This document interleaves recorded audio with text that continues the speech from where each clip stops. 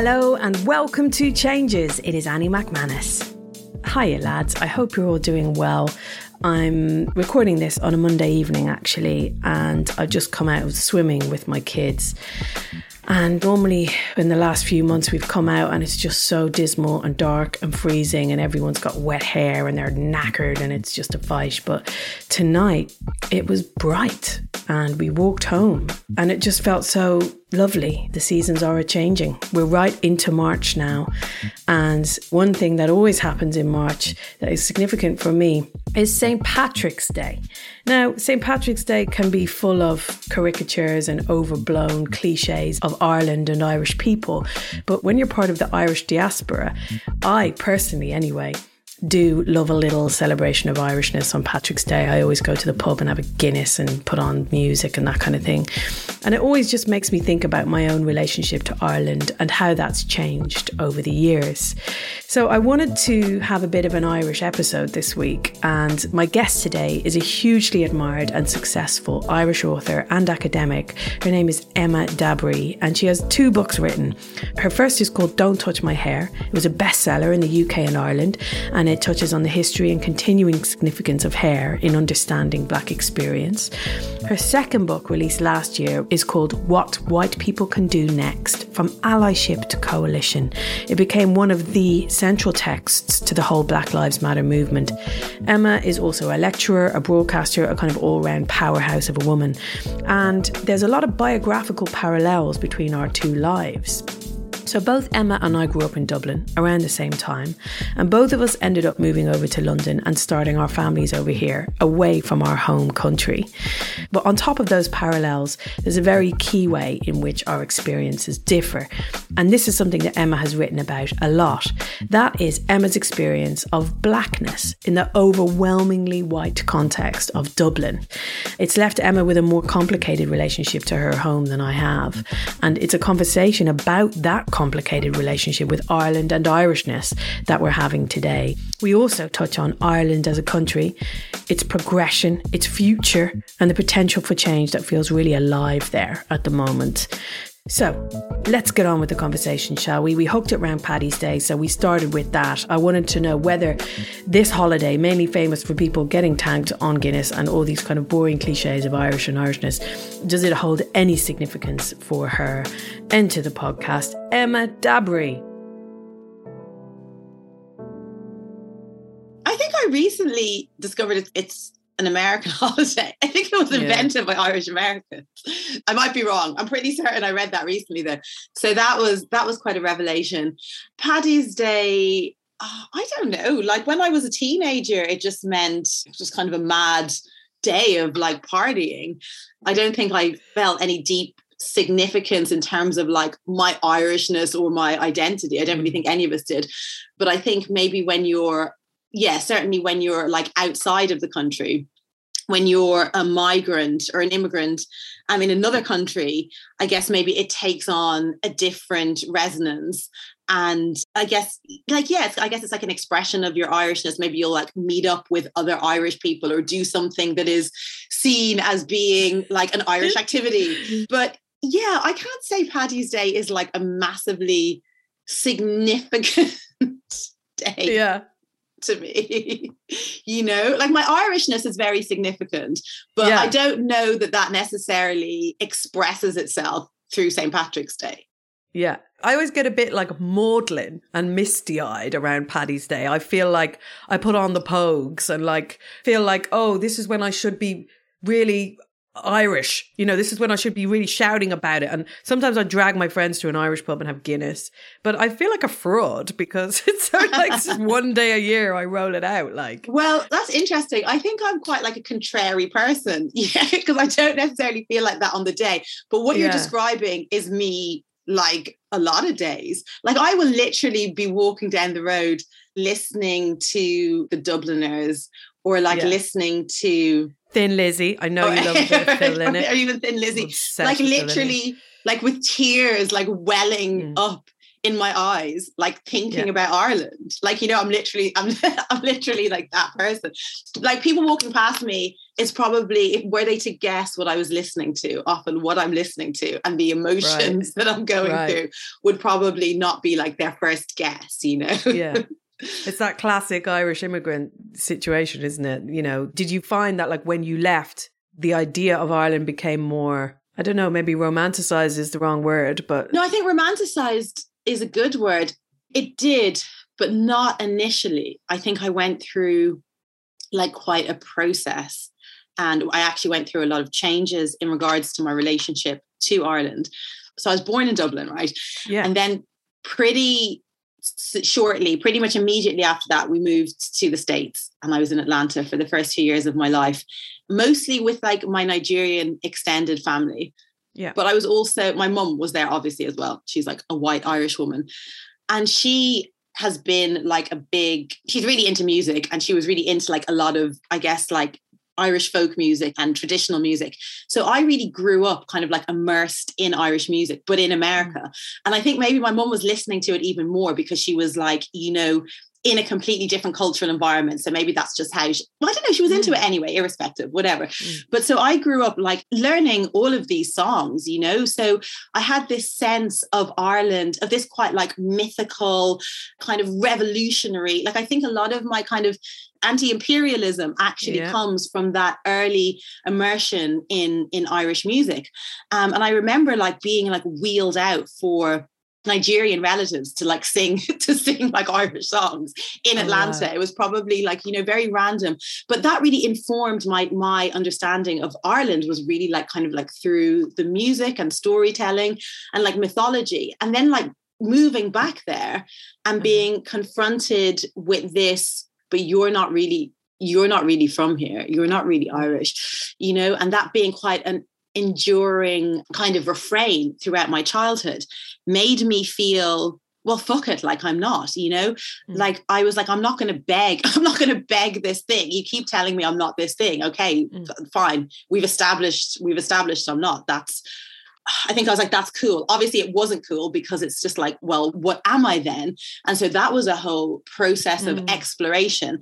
But I would say that by the time I moved to the UK, which is when I finished school to come to university, I was just over it. And I was really over, you know, having to kind of justify and like defend my Irishness. So I was just like, fuck it. I used to be Irish. So when I moved over here, I felt very separate from Ireland. I didn't feel like it was somewhere I would want to go back to and live. And I had like a very difficult relationship with Ireland and Irishness. However, through the process of being Irish in the UK, I came to realize how Irish I was, irrespective of what anybody, you know, So rather than Ireland becoming magnetized by you leaving it, your Irishness became magnetized. Yeah, or I identified it. There were lots of things that I did, or lots of my frames of reference, my sensibilities, my outlook, my humor, that I thought were just, you know, were just me, or were just quote unquote normal. I realized, oh, these are very distinctively Irish, but it took being out of Ireland and being in the UK to really see that. And then over the years, I feel like I had a process of, you know, reconciliation with Ireland and an evolving sense of my own Irishness. And of course, Ireland itself also went through and has been going through so many changes. So that changing country, it almost feels like it caught up with me, and I feel very differently about it now than I would have when I left. Yeah. So you moved back to Ireland, you said, when you were 5, was it? Mm-hmm. And then you left when you were 18 or something. Yeah. 19. Yeah.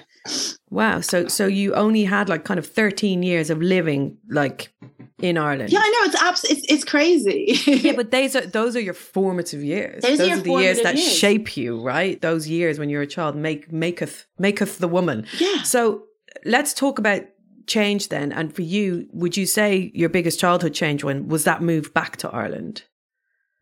I think that was a really definitive moment. And I think like if I'd stayed in Atlanta, well, I'd be American. I think I would just be so different, you know? Gosh, like so many of my experiences growing up in Ireland as a Black child at a time when there was, you know, when it was just like a 99.9% white country. And the experiences, there were so few people that had, and of course, like I'm not the only one, although at the time it often felt like that. But more laterally, you know, through social media and just other things, I've connected, you know, with other people who would have been around at the same time with similar backgrounds, but there's still like very, very few of us, you know. And I think that was a very unique experience and was extremely formative on the direction that my life took and and my interests and the answers that I was seeking and where they led me. And I think if I'd grown up, you know, just kind of like in a majority Black city like Atlanta, I would just be, I would just be very different, you know. So, well, let's talk about what life was like in school growing up in Dublin. Like, what were your experiences then in terms of your identity and understanding who you were, trying to do that as we all were as kids? How did your Blackness affect that? Yeah, it was just, it just seemed to be, you know, foregrounded in every exchange. I say that it's interesting to me that there were so few Black people or people that were different in any way. But let me just kind of focus on Blackness for a moment. There was pretty much like an absence of Black people, but there was a strong presence of ideas about Black people, you know. Got it. There were very kind of potent stereotypes and tropes about Blackness that were very present in society. And I, as so many people announced to me, was the first Black person that they ever met. So all of these ideas and assumptions and prejudices often that they had about Black people, I got to be, I was kind of like who they tested it all out on, you know? And in school, I would say, specifically in school, I had like a bad time in school and I went to like a lot of different schools and I was definitely disproportionately punished for things that other people wouldn't be. And there was very much this kind of idea of this assumptions about my behavior, you know, kind of being marked as being like badly behaved and being, just being a problem. And at that time in Ireland, there was like a strong, most of the ideas, I guess, that existed about Black people were kind of stereotypes imported from the States or ideas from the missions, you know, with the role of the Catholic Church and the presence of the Catholic Church and how many kind of missions and priests and nuns had spent time in Nigeria, where my dad comes from, or just Africa, like more generally. And a lot of the notions about Blackness seem to kind of come from there. This is also, when I moved back to Ireland, it was like the kind of height of like Band-Aid and oh God, yeah. Africa was just seen, you know, as this place of, you know, famine and pestilence that was really dependent on kind of like charitable Irish people, charitable white people, you know, going and helping these poor unfortunates. So then here was one of these poor unfortunates in the country. And I think I didn't demonstrate the requisite gratitude for being there. Right. That was kind of the assumption. Like I should be very grateful that I was there and I should just know my place and kind of put up and shut up. And I was quite outspoken. I was outspoken in school, but I certainly, you know, I think in a different environment, I actually would have been, you know, my writing, different things would have been nurtured rather than kind of demonized. I remember going to Nigeria when I was about 7 or 8, and my Nigerian grandparents were really wealthy. Not that that had any direct, after my parents broke up, and that didn't have any direct bearing on my material conditions, but they were very wealthy. And I remember coming back from a holiday there, and we were doing like the Trocarer box. And for people who don't know what that is, it's like during Lent, a little cardboard box for this charity called Trocarer. I don't know if they support... What does Trocarer mean? Compassion.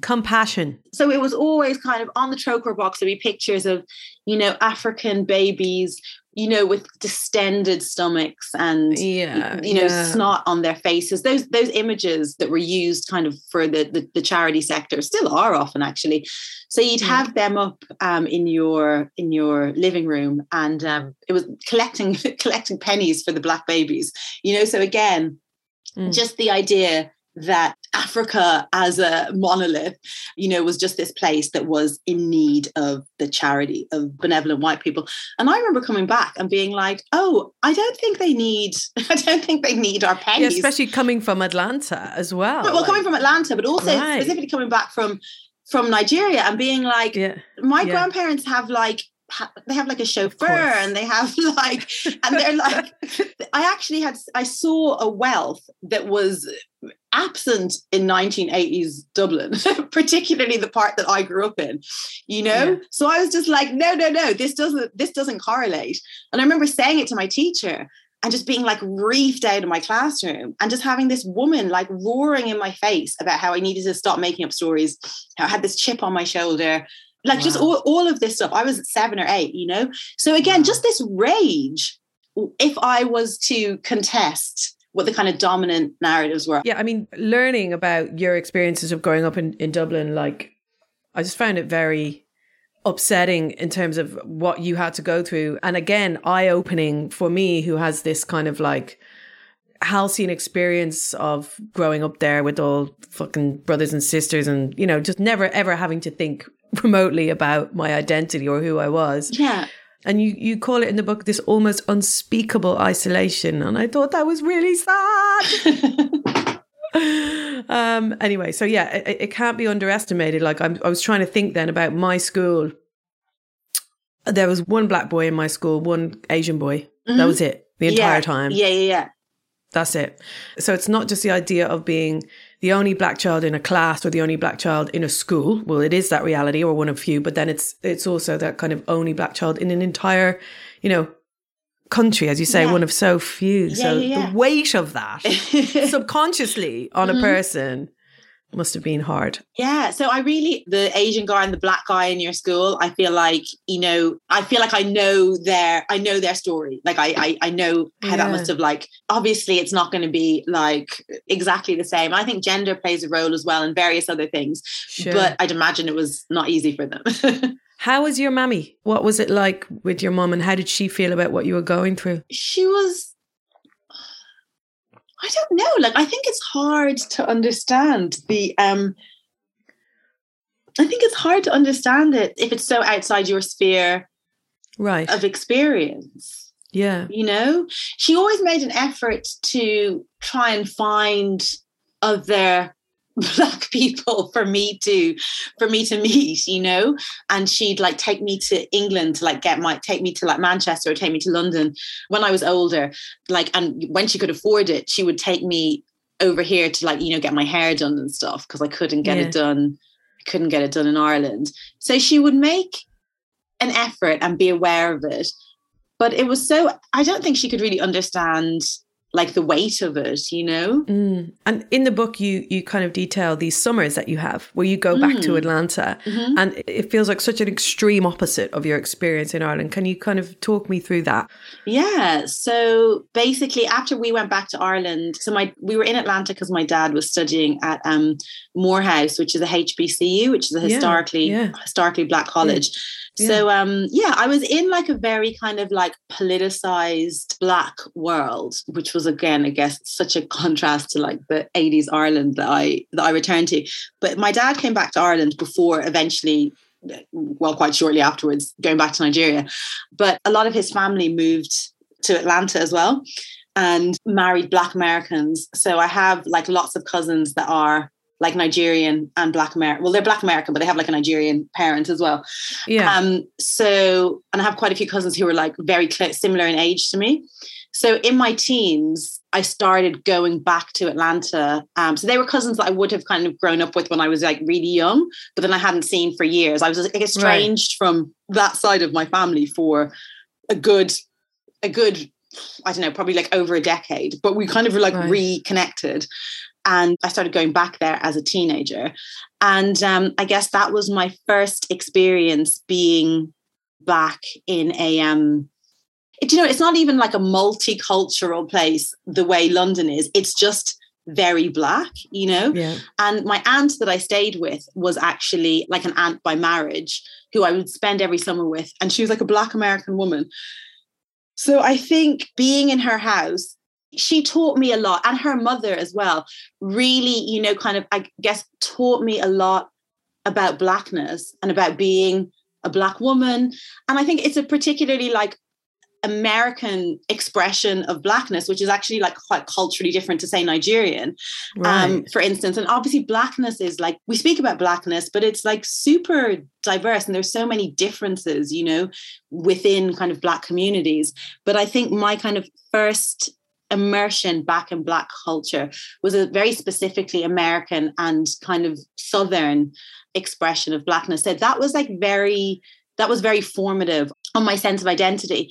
But again, that was quite complicated because, when you're a teenager and there's just like so many specificities to your culture. Well, there's always specificities to your culture, but when you're a teenager, like the music you're into, like the slang you use, like your references are so, and especially in the 90s, we're so localized, So I was just going into this environment now where finally I was around people that looked like me.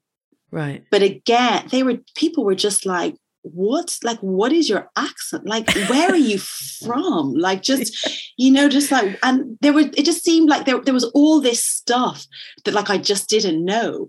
I remember like my uncle giving me a dance lesson because he was just like, he was just like, you're a mess. Like, so there were just so many, I felt like really actually quite inadequate. There was all of this culture that I just didn't know. And then I remember feeling like, oh God, well, like when I'm in Ireland, these are people, when I'm in Dublin, it's funny, when you're in the UK, you talk about Ireland, but when you're like in Dublin, you're like very specifically like, I'm from Dublin. You're not like, I'm Irish kind of thing. But, in Dublin, where I was always told that I didn't belong and I could never really be, but that's the cultural world that I knew and that I was from and that had produced me. But because of race, I was never kind of allowed full access into that. And then I go into a space where my race isn't like contested and people look like me, but I don't know how to act. So so it was just like, it was quite a lot to kind of be dealing with as a kind of like 16-year-old, although with that being said, I did find being in Atlanta like really necessary, I guess, for my feelings of, it was just such an antidote to, I guess, like the kind of isolation that I felt, or alienation that I felt in Ireland. Although culturally, like it was so different, and not the cultural world that had produced me. Mm. So these are both places where you were brought as a kid. On this podcast, we talk about all the different facets of change, and most of the changes that happen to people in their childhood are changes that happen to you rather than changes you have enforced. So these are places that you ended up because you had to go there for whatever circumstances. And it feels like, and I don't want to put words in your mouth, but in each of those places, there was a different type of feeling alienated.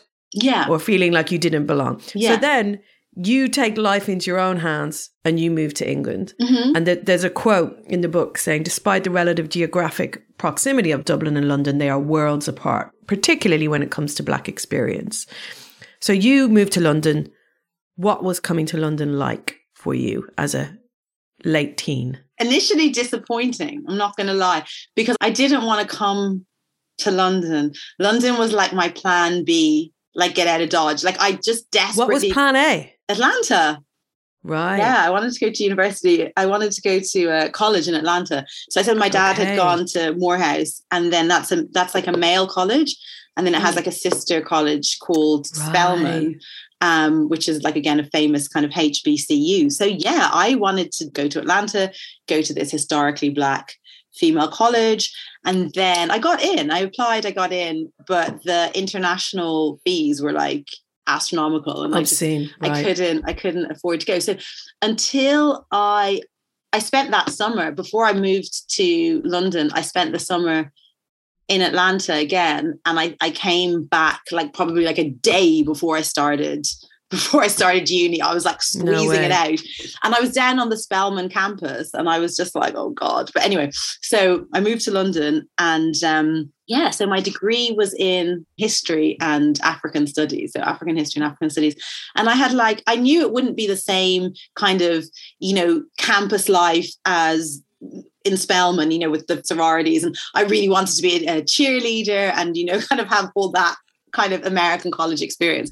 And SOAS was like very different. But I had assumed that doing African studies, there would be like kind of a robust Black culture there. But for the most part, it was just kind of like a lot of Trustafarians and kind of, I'd never even heard of a gap year before. I was just like, what? Like all these people that had taken like a year off to go to India, to go to Africa, and then had come to SOAS, and just all these kind of like white hippies. And I just was not, it was just like I just wasn't. And this is why, even when we talk about white people, I'm like, there's so much diversity as well. Of course, yeah. This kind of brand of like kind of upper middle class white English hippie was not something I had really encountered before, and I wasn't that into it. So. So I didn't really like SOAS. And, everyone... Just go to Glastonbury, Emma. They're all there. I mean, you know what? Like, it's grand now. I'm just talking about my initial shock. Yeah, coming from Dublin. It's culture shock. And also you were experiencing culture Dublin, shock. Right? Yeah. And so everyone would be like, in halls, like kind of barefoot in the courtyard, doing poi, drinking tea, like playing drums. And I was just like, what the fuck is this? And I'd have friends come over from Dublin, and they'd be like, Jesus, the state of your uni, the state of your college, we don't call it uni. But yeah, it was quite a culture shock, and I wasn't that into it. But then I found a whole other life outside SOAS. I always worked like while I was in university, and I made like lots of friends outside of SOAS, and I just spent the first couple of years really in like what are now seen as like quite iconic club nights. But I guess I just dovetailed with like a really exciting time in music. So I was just really into the kind of R&B, hip hop, and garage. Like garage would have been prominent then. Yeah, garage was huge. And again, like I wasn't into, like I'd never heard anything like it. Remember I was saying like then culture was so much more localized. So the Black culture that I was familiar with was, Atlanta. And they were not listening to garage. That was like the height of crunk. Crunk being like, I guess, a precursor to trap. Trap didn't exist yet. But it was all like crunk and like throwing bows. Like it was this very specific dance that people did. It was such a very different expression of Blackness. And then the garage scene, like the music, the way people danced to it, the way they dressed was just completely different. And again, I was just like, what is this? But then I ended up, through going out a lot, I ended up, being kind of more familiarized with it and kind of getting into it. But like, it was, again, there were just loads of culture shocks coming at me from all angles. And another one that stuck with me was how you described, and I can't remember the quote and I didn't write it down, but when you moved to England and discovered that other Black people hadn't experienced the same sort of kind of individualized attacks as you had in Ireland. Like they hadn't experienced the same type of racism as you. It was because I guess there was more of them. Yeah. The only people that seemed to really have similar experiences that I met who were Black and English were generally people who'd grown up, again, quite isolated. Actually, people who'd grown up even in places like Kent, people who'd grown up in very, very white places had more comparable experiences to me. People who'd grown up in London, for the most part, it was just a completely different frame of reference, and didn't, certainly kind of my age and certainly younger, didn't seem to have that direct and explicit kind of like in your face experiences that I would have had. Obviously, people that would be older than me from London, my age or maybe older, like there's a National Front and like all of that kind of like extreme stuff. But for people that were younger than me and from London, they didn't seem to have that same consistently kind of in your face, interpersonal, quite extreme and explicit racism. Yeah.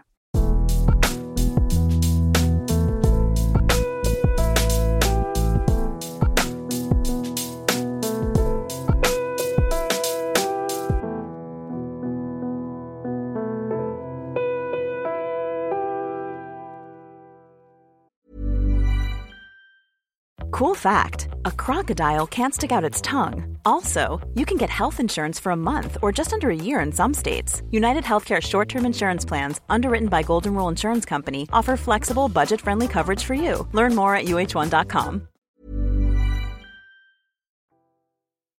Let's talk about your adult change. Yeah, so my biggest adult change would be becoming a mother. So I have two young sons. So my elder one, obviously that ushered in like a bigger change because you have such a huge lifestyle change with your first child. But for me, it was a period of like pronounced change in different ways. It's also like, so when I was pregnant with my elder son, that's also when I stopped like chemically straightening my hair and kind of went back to my natural hair. And my first book is called Don't Touch My Hair. And it's not just about my relationship with hair. It's like, kind of a history of black hair, but interwoven with kind of my relationship with my hair and what that has kind of meant. So I feel like I had a lot of disconnection from my body and myself, actually, for a long time. And through various things, but certainly very significantly being pregnant, stopping that process of applying these harsh chemicals to my hair, I was kind of like reconnecting with my body, let me say. And having my first son really, really just helped my focus and just helped me kind of like reconfigure a lot of things. And I feel like the energy around me really like shifted in that whole time, and I feel like almost like transformed. It just feels like such a pivotal moment. And then I also breastfed, actually, well, both of them, but my first son obviously was my first time doing it. I did it until he was 2, and I would come from a background where that's, Ireland has very low rates of breastfeeding anyway. But I would kind of come from a background where it's actually kind of looked upon, like it's quite stigmatized. Like I was never breastfed, that would be me neither. Like, me neither. And again, it's that kind of disconnection, I think in ways is, and this is probably a whole other conversation, but like intergenerational. And, there's so much shame around the body and around being a woman and so much stuff in Ireland. Yeah. And I think me kind of, breaking through that to have this kind of intimate connection with my son was actually very important for me as well as for him, but I think that really helped me as well, and kind of that reconnection that was needed with my own body and physicality. And it feels like you have continued that feeling of kind of trying to break down stigma when it comes to women's bodies, because, on Instagram, you're always talking openly about body hair and how you cannot be arsed to shave under your arms. And it's very powerful the way you talk about it, because I guess it kind of parallels with the way you talk about everything else, in that it's very straightforward and it's very challenging. It's just like we have been brought up to live in a system where this is the rule, but it's only a rule if you follow the rule, and you can change the rule. It's like when you talk about it, I'm like, why the fuck do I shave under my arms? What have I been doing all these years? But it's that idea of kind of finally becoming who you want to be, and motherhood allowing you to do that. Do you think that inspired you to keep going and kind of, inspired you in other ways in terms of your writing and your... Yeah, I think that's a really like great question. And I, as well as all the stuff around race and the kind of shame and stigma, there was certainly when I was growing up this idea that, like being Black, having like a Black father, there was an African father, there was like a real stigma attached to that. And there was like a pathological, yeah, it was pathologized, it was like, these are like this is like a problem, so there was all of that going on. And then all of the kind of assumptions about Black sexuality and assumptions about like the sexual availability of, because you were like a Black woman or a woman of African descent. That was all kind of stuff that was very present when I was growing up. But then even like, outside of race, there is so much like shame, but also policing of women's bodies in Irish culture. And I just grew up really believing, as did so many of my friends, like had eating disorders. Like there was so much pressure, so prevalent. There was such a unhealthy beauty standard. I feel like when I was growing up, when we were growing up in Ireland, even if you take like race out of the equation, that pressure to just be as skinny and just as skinny as possible was huge, the pressure around that. So I just grew up really, also, I remember there being kind of this narrative of like, oh, you're lucky. Okay, so not when I was younger. When I was younger, no one thought I was pretty or attractive, but that started to kind of change when I got to about 14, 15. I started to get like attention in a different way. But I remember there being, and people saying this like explicit to me, oh, you're lucky that you're pretty because you can kind of get away with being Black. Wow. I have distinct memories of this being said to me. So I just felt under like inordinate pressure to look a certain way. And I really felt that my status and my value as a human being was, kind of based on my appearance, and that I had to look a certain way or, I'd be treated like even worse. So the pressure was just like really, really intense. Yeah. And now being like somebody that, like doesn't shave, I don't even think it's like that. I don't even think it's like that big a deal, but has just like rejected all of these things that would have given me, oh my God, that I was just so obsessed with like, a very particular presentation of myself and a very particular and often quite oppressive presentation of femininity. Like to be liberated from all of that is just, I just can't believe I subscribed to it for so long. But then I live in a completely different context. I don't know. There's a lot more freedom that is available to you as an adult, and sure. I don't know. So Yeah. So you've chosen to raise your children over here, as have I. What would it take for you to raise your kids in Ireland? So I would very happily raise them in Ireland, right? And even the fact that I can say that is like evident of like a huge change, not only in my relationship to Ireland, but change that has occurred in Ireland like itself. And for those who don't know, what is that change? Like, how have you seen Ireland change in the last 50 years? Yeah, so there are now Black and brown Irish people, and obviously racism is still there. But I do also see a real commitment from lots of people to do things differently, to kind of like make things better. And I also, that crushing isolation that I write about, I'm not saying that there aren't people that are probably still in those kind of situations, that are quite isolated. But certainly in Dublin, like when I go home, when I bring my kids home, their presence doesn't trigger any, like nobody kind of gives them a second look, and when they'd be out playing with the kids where my mum lives, like there would be lots of other children who are not white, you know, of various different kind of backgrounds and mixes, or even if they are white, they're not necessarily, you know, like their parents are Polish or they're from like because even when I was growing up, if you could be fully white, you might just have a surname that wasn't Irish, and that would stand out, you know, like that. Like there was so little diversity of any type. So I think those experiences, you know, I still hear about people experiencing like really unacceptable levels of racism, you know, and that is something that we really need to address. But at the same time, I do think they'd have a different experience to the one that I had.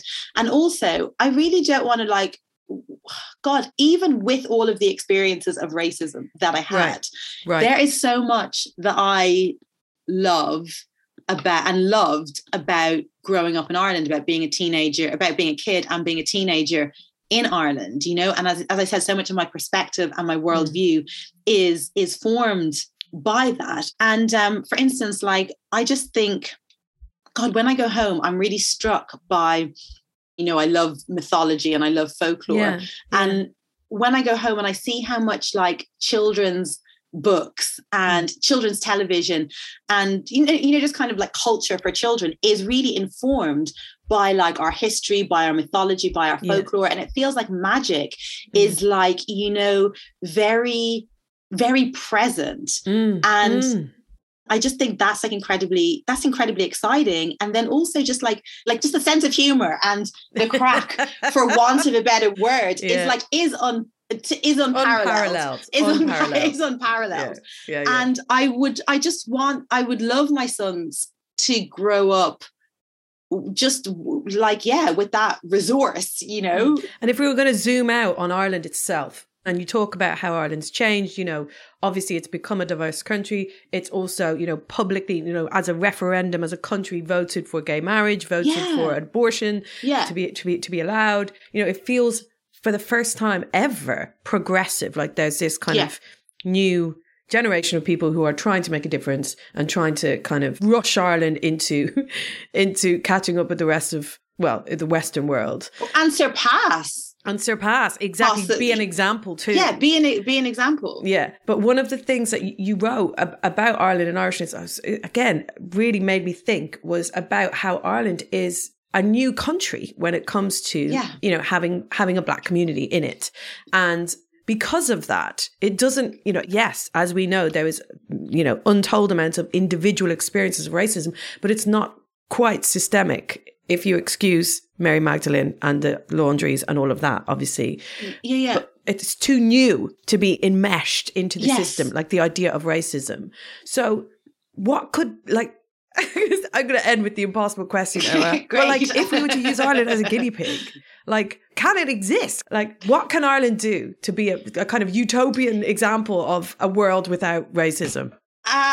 God. Over to you, Emma. Something that I do see that I find like really encouraging is how many young, like Black and brown Irish people, like, are very much like assert their Irishness, you know, and in a way that I don't see comparably people saying, oh yes, I'm like Black and brown people here being like, yes, I'm English in the same, the same way. Right. Yeah.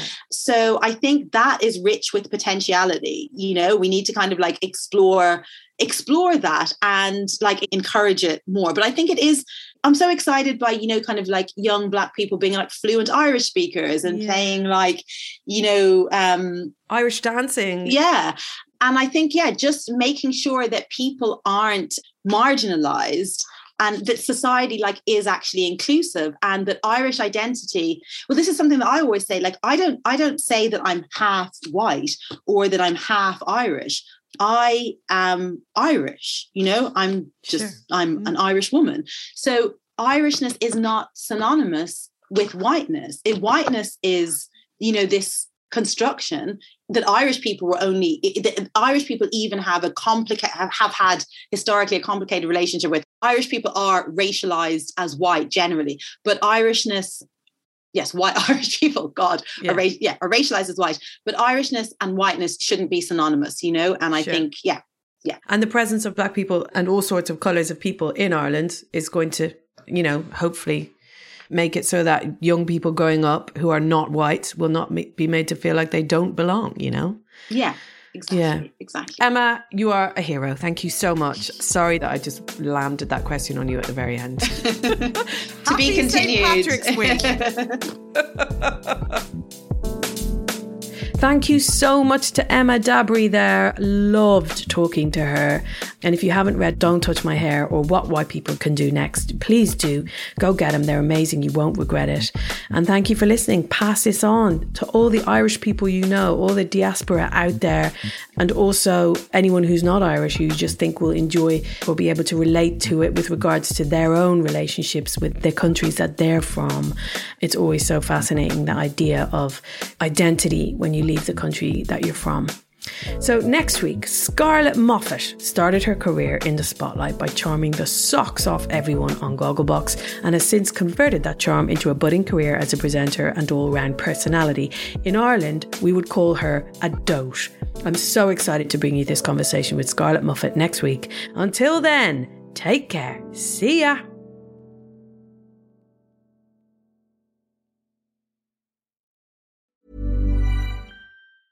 Normally, being a little extra might be a bit much, but not when it comes to healthcare. That's why United Healthcare's Health Protector Guard fixed indemnity insurance plans, underwritten by Golden Rule Insurance Company, supplement your primary plan so you manage out-of-pocket costs. Learn more at uh1.com.